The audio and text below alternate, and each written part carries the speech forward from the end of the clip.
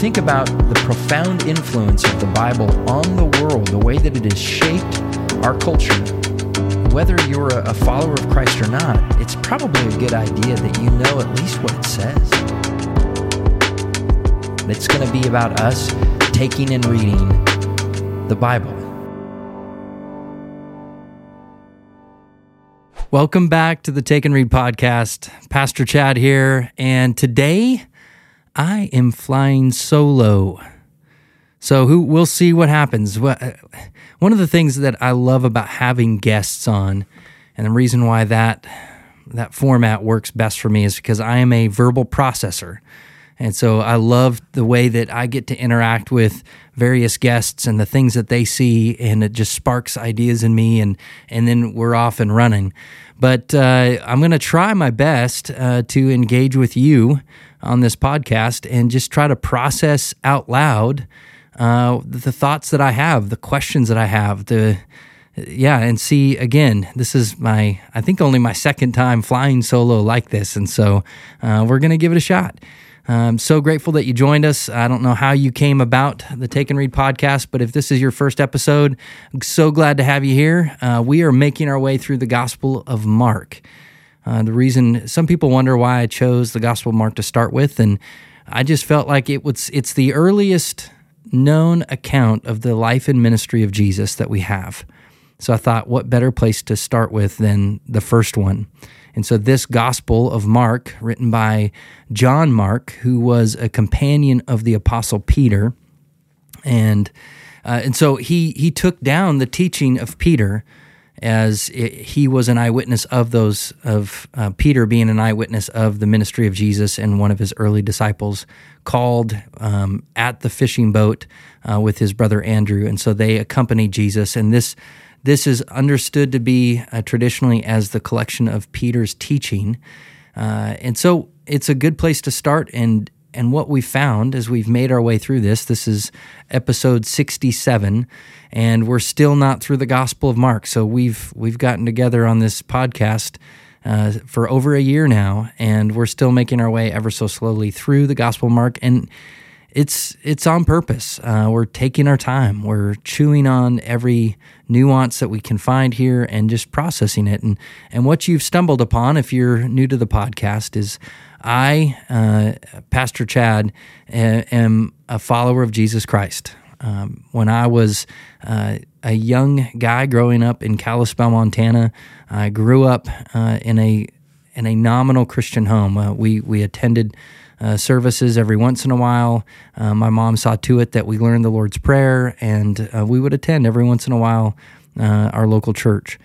But it wasn't until, and my conversion experience was kind of in stages. I remember going to a youth camp, and it was not a Christian youth camp, but it was in 7th grade, and it was for kind of a student council leadership event. And I went to this camp as a young 7th grader, just having graduated 7th grade and moving into 8th grade. And the cabin counselor at this camp, probably at great risk because this was a public school camp and not a Christian camp, he took it upon himself and was burdened to share the gospel of Jesus Christ with everyone in his cabin. And he was a high school student, and he was bold, and he shared the gospel. And I remember that night, not fully sure kind of how it all worked, I understood that hell was a real place, and that's not a place that I wanted to go. And so I remember kind of lying in my bunk and praying the prayer that he told me to pray. And I prayed it over and over and again, emphasizing different words at different times because I wasn't sure if I got it right. But at that time in my life, I was not interested in a relationship with Jesus, nor did I understand such a thing. I simply had heard that there's a place called hell after you die, and it sounds absolutely horrific, and I don't want to go there. And this guy's telling me that if I pray this prayer, then I get out of hell. And so at that point, it was basically fire insurance. I didn't want to go to that crazy place that he had described, and if I just said these words, then I'd be out of that. So I prayed the prayer. And there was zero change in my life at that moment. No change. I went through the motions. I was completely unaware of really who Jesus is or anything about my actual life, and wasn't even sure that I was convinced about my own brokenness and my own sin. So I went about living my life as I had before, and just kind of felt in the back of my mind that I'd kind of covered my bases, and that if this whole Bible thing was true, that Jesus kind of paid for all my sins, that's great.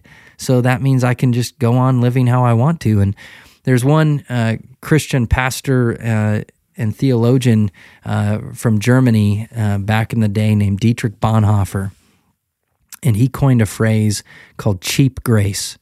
And that means believing in the Lord Jesus in a way that you presume upon the Lord's kindness shown through Christ, and you just kind of live however you want to and just bank on the fact that God's got you covered. And Paul talks about that as well, that in the book of Romans, he talks about presuming upon God's kindness and mercy, and that it ought to cause us to be sobered to the reality of our brokenness in our life and turn away from that, not banking on it and just indulging in the flesh and our sin and this life, and just trusting that God's got it covered, because that actually indicates that there's not a true conversion that's happened. And so for me, I was living that way. I was living kind of just however I wanted to, and it wasn't until a few years later that I had gotten to know this group of believers by going to a church youth group. And one night spent with them, I was kind of in a meeting with them and wrestling with this whole God thing and whether or not I really believed in it. And it had been a few years since that camp experience.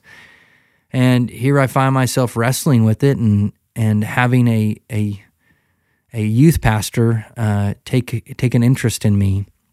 And one night approaches me and says, "Hey, I want to talk to you about something." And at first I thought maybe I was in trouble, but he sat down and began to explain to me who Jesus is. And didn't start with my sin and didn't start at other places that maybe had been starting points earlier, but he addressed the person of Jesus Christ.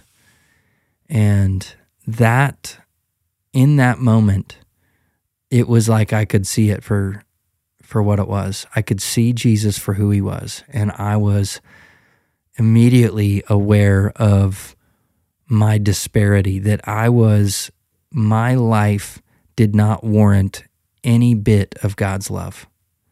And I was fully aware of just how broken I was and knew God was real, but for the first time believed that Jesus Christ did actually live, that he did actually die a physical death for me, and that he physically, bodily rose from the dead, and that he lives to this day, seated at the right hand of the Father, and that he is interceding on my behalf, and that by placing my faith and trust in him and what he accomplished on my behalf, there's nothing that I can do for it, but putting that confidence in him and saying, I do believe, I do trust you, and I need you.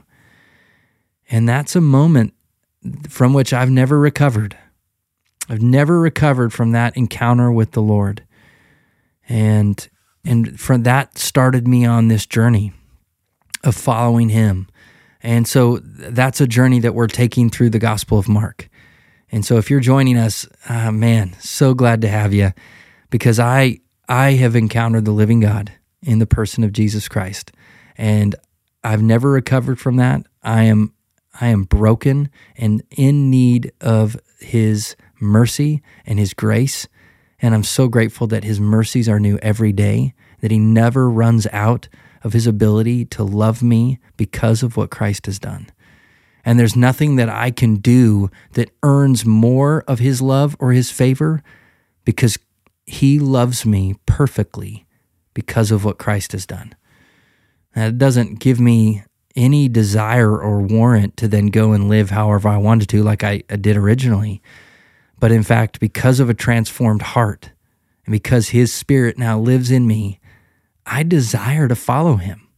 I desire to know His heart, to allow Him to speak to me. And so that's what happens as I encounter His Word. And that same thing awaits all who place their faith in Christ Jesus, because in Him is life, eternal life, abundant life, and it's a life that can be found nowhere else. There's nowhere else we can look for life or satisfaction or fulfillment or contentment. And so we take this journey and we read through the Gospel of Mark, and we get a firsthand look at how Jesus was living, how He was ministering to people. And so some of the things that we see that come out in this gospel and what we've seen so far is that Jesus is demonstrating very clearly that He has authority over all things. And when I say all things, he demonstrates throughout the gospel that He has authority over all things physical, the physical universe. We see that as He heals diseases and He drives out sicknesses, as He calms storms, as He heals close and from afar, but He has absolute authority over the physical realm. He also demonstrates that He has authority in the spiritual realm. So he's dealing with the demonic, the fallen angels that are trying to oppose Him, and He's dealing with them. And every time He makes He gives a commandment towards them, they obey immediately. They are absolutely 100% immediately responsive to any command that He gives them. And He drives out demons and He casts out demons, and they acknowledge His absolute 100% authority. And so we're seeing Him demonstrate this authority over and over again. We're also seeing a demonstration of the kingdom of God that has arrived in its King, Jesus, and what life is like in that kingdom, because He goes around and He makes broken things whole again. He makes dead things alive again.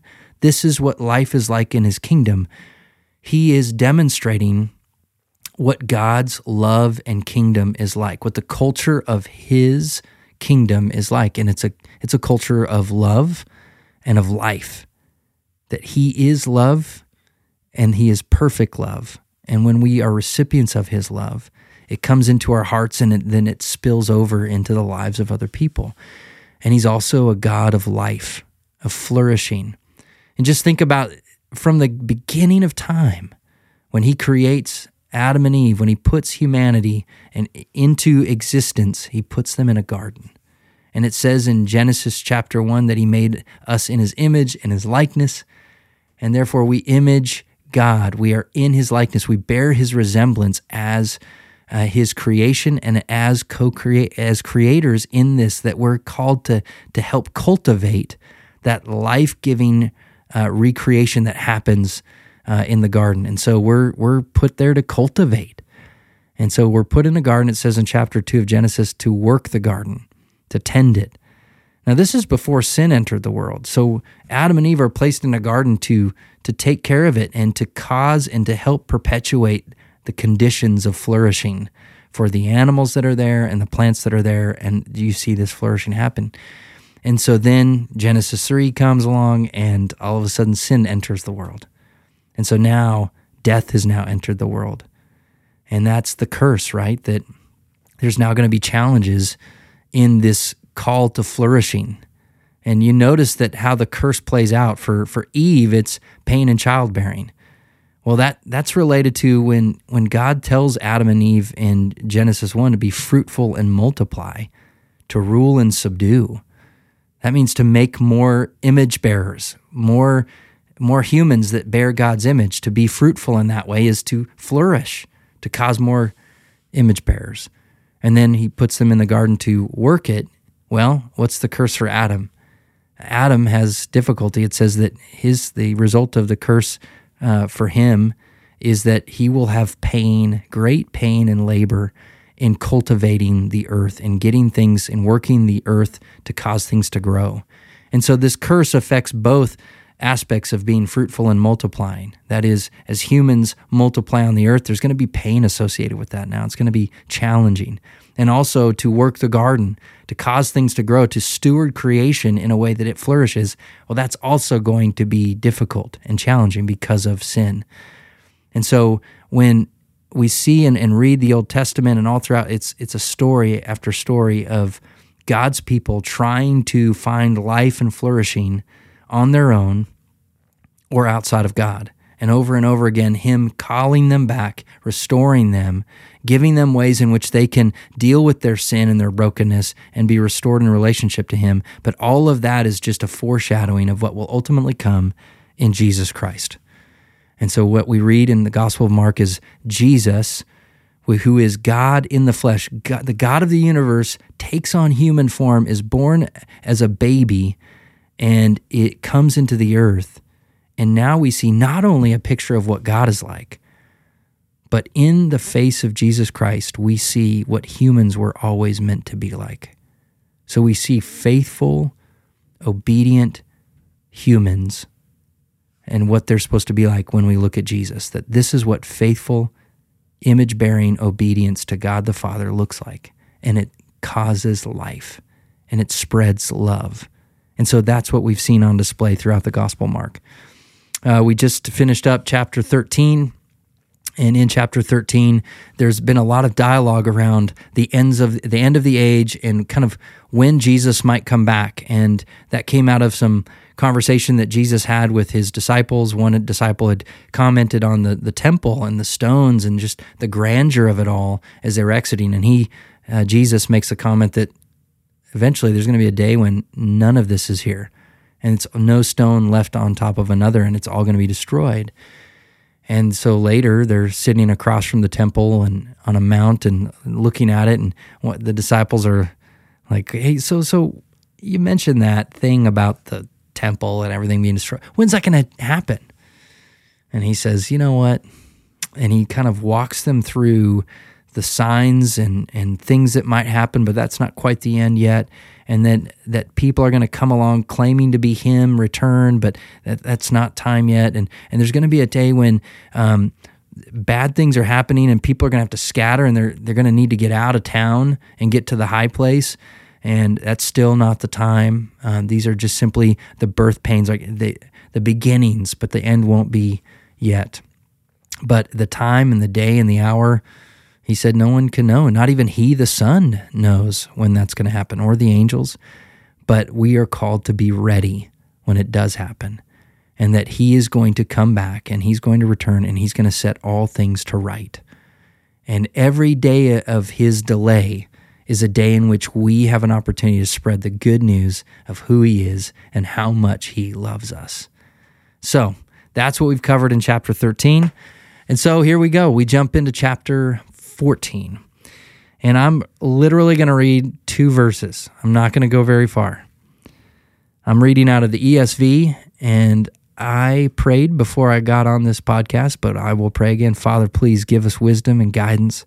Help us to see and understand what You have for us in Your word today. In Jesus' name, amen. All right, so here we are, Mark chapter 14. Get ready for it. We're only going to read 2 verses. All right. It was now 2 days before the Passover and the Feast of Unleavened Bread. And the chief priests and the scribes were seeking how to arrest Him by stealth and kill Him. For they said, not during the feast, lest there be an uproar from the people. We're going to stop there because I think there's some historical context that's helpful. So we know that the time frame, that this is 2 days before the Passover. So here we are in Jerusalem. We know that He's been in and out of the temple a few times, but He's in Jerusalem. And during this time, there would have been pilgrimage by many Jews returning to Jerusalem to celebrate the Passover. The Passover is this feast that was instituted by God for His people to remember back when the Israelites were slaves in Egypt, that they, as part of their release and as Moses was getting ready to lead them, as God was going to lead them out of slavery and bondage, that there were multiple plagues that happened, and then at one point there was the Passover where God gave very specific directions to his people that they were to sacrifice a lamb that was pure and spotless, to place its blood over the doorpost, and that the Spirit of God would come through Egypt and pass over every doorway or household that had the blood of the lamb over it. And everyone else, the firstborn son, would be taken. And so the Jews celebrate that. And the fascinating thing about that is also a foreshadowing of Jesus, that the blood, the pure, spotless blood of the Lamb, marking households. So anyone who has been marked by the blood of the Lamb is no longer going to be a recipient of God's wrath, because Jesus Christ, the Lamb of God, has absorbed the wrath that is deserving of all those that are in sin and rebelling against God.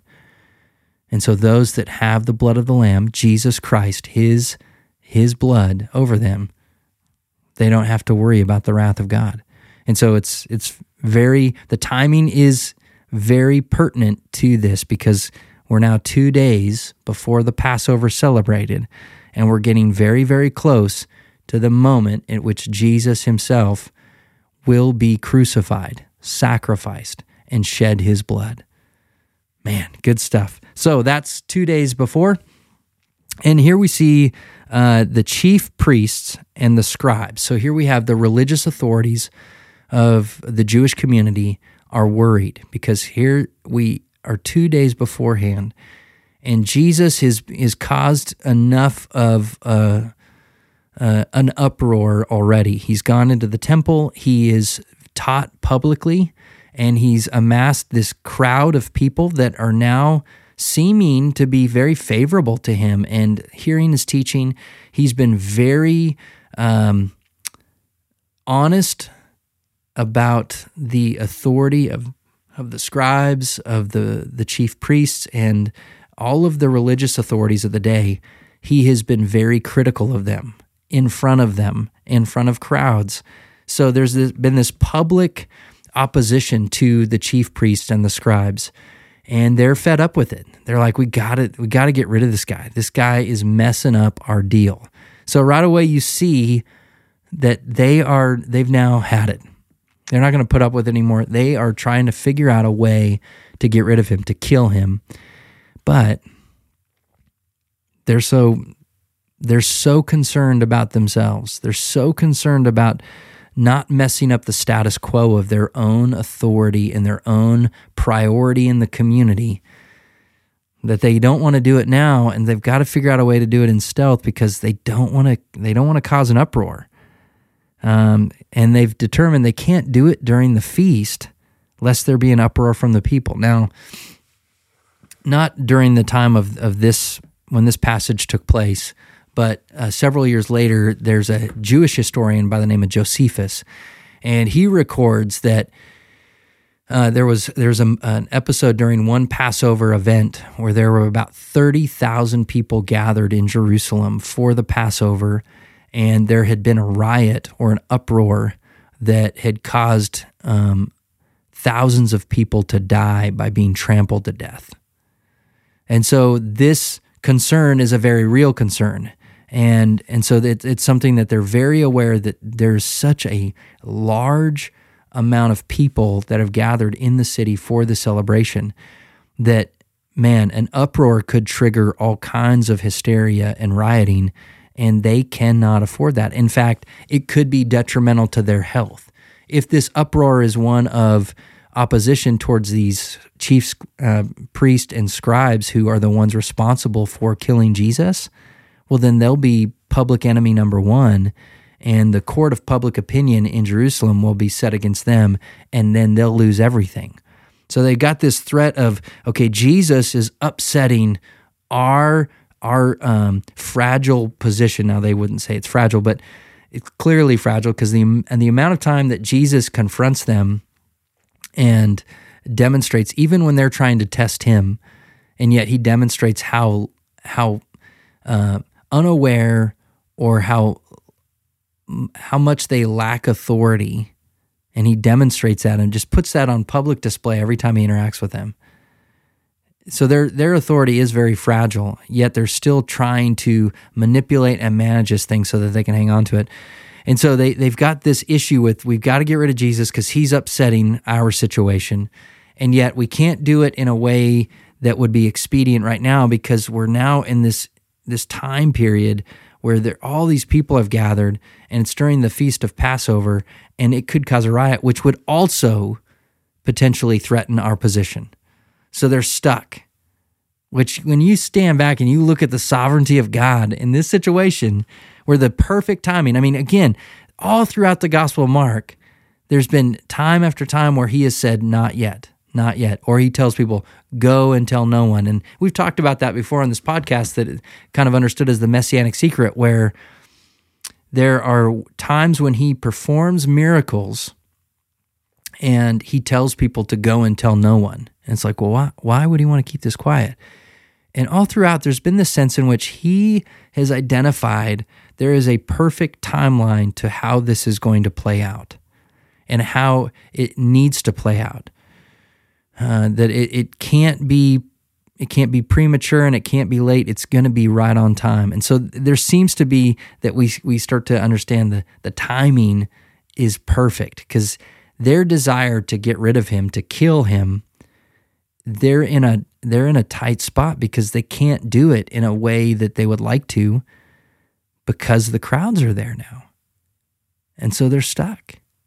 They cannot figure out a way to do this, and they can't do it at this time, and they've got to do it in stealth. And so there's this interesting conundrum, and not to be a spoiler, but eventually they're going to find a way, and they're going to be able to navigate this. But at this moment, what you see on display, I think, is just, again, the multiple times that he has spoken and taught through parables, the demonstration of his power and authority through miracles, the feeding of the 5,000, the healing of people, and walking on water, and all these times in which he's demonstrating who he is.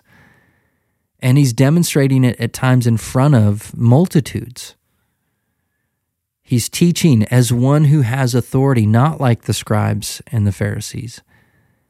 And so there's something different about him, and yet the chief priests and the scribes, their hearts are so hardened that they do not want to admit or confess that Jesus is in fact the Messiah.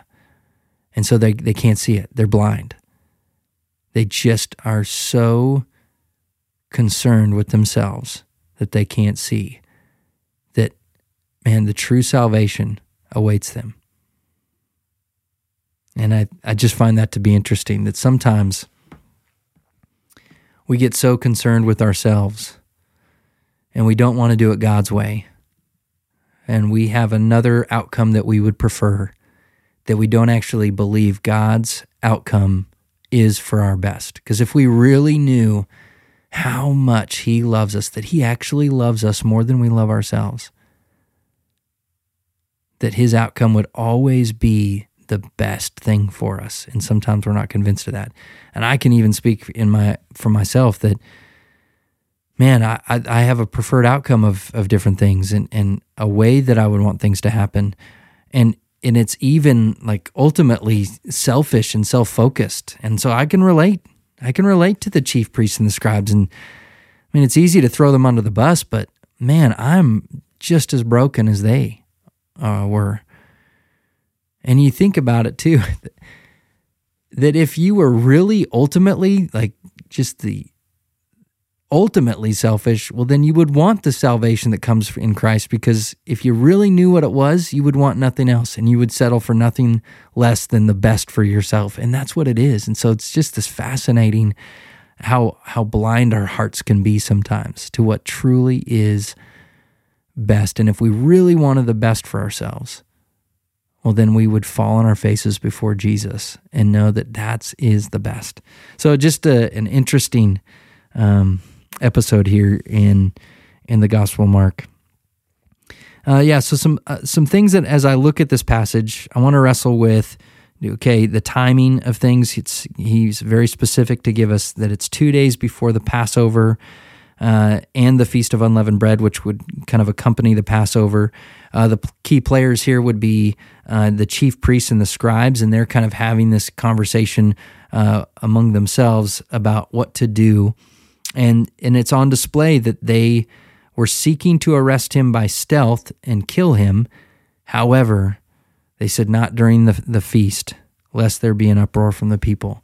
And what's implied in that is that an uproar from the people would be extremely negative for them. Maybe their concern was for the broader population, but it seems like what is consistent throughout is their constant focus on themselves and their own preservation, and that seems to be on display here again. So I think a takeaway from this passage is not to immediately throw them under the bus, but try to be real and honest with ourselves. That is there a component of our own hearts that resonates with the chief priests and the scribes, that we sometimes have this preferred outcome that is ultimately going to lead not to us being closer to Christ, but would cause us to totally miss him altogether.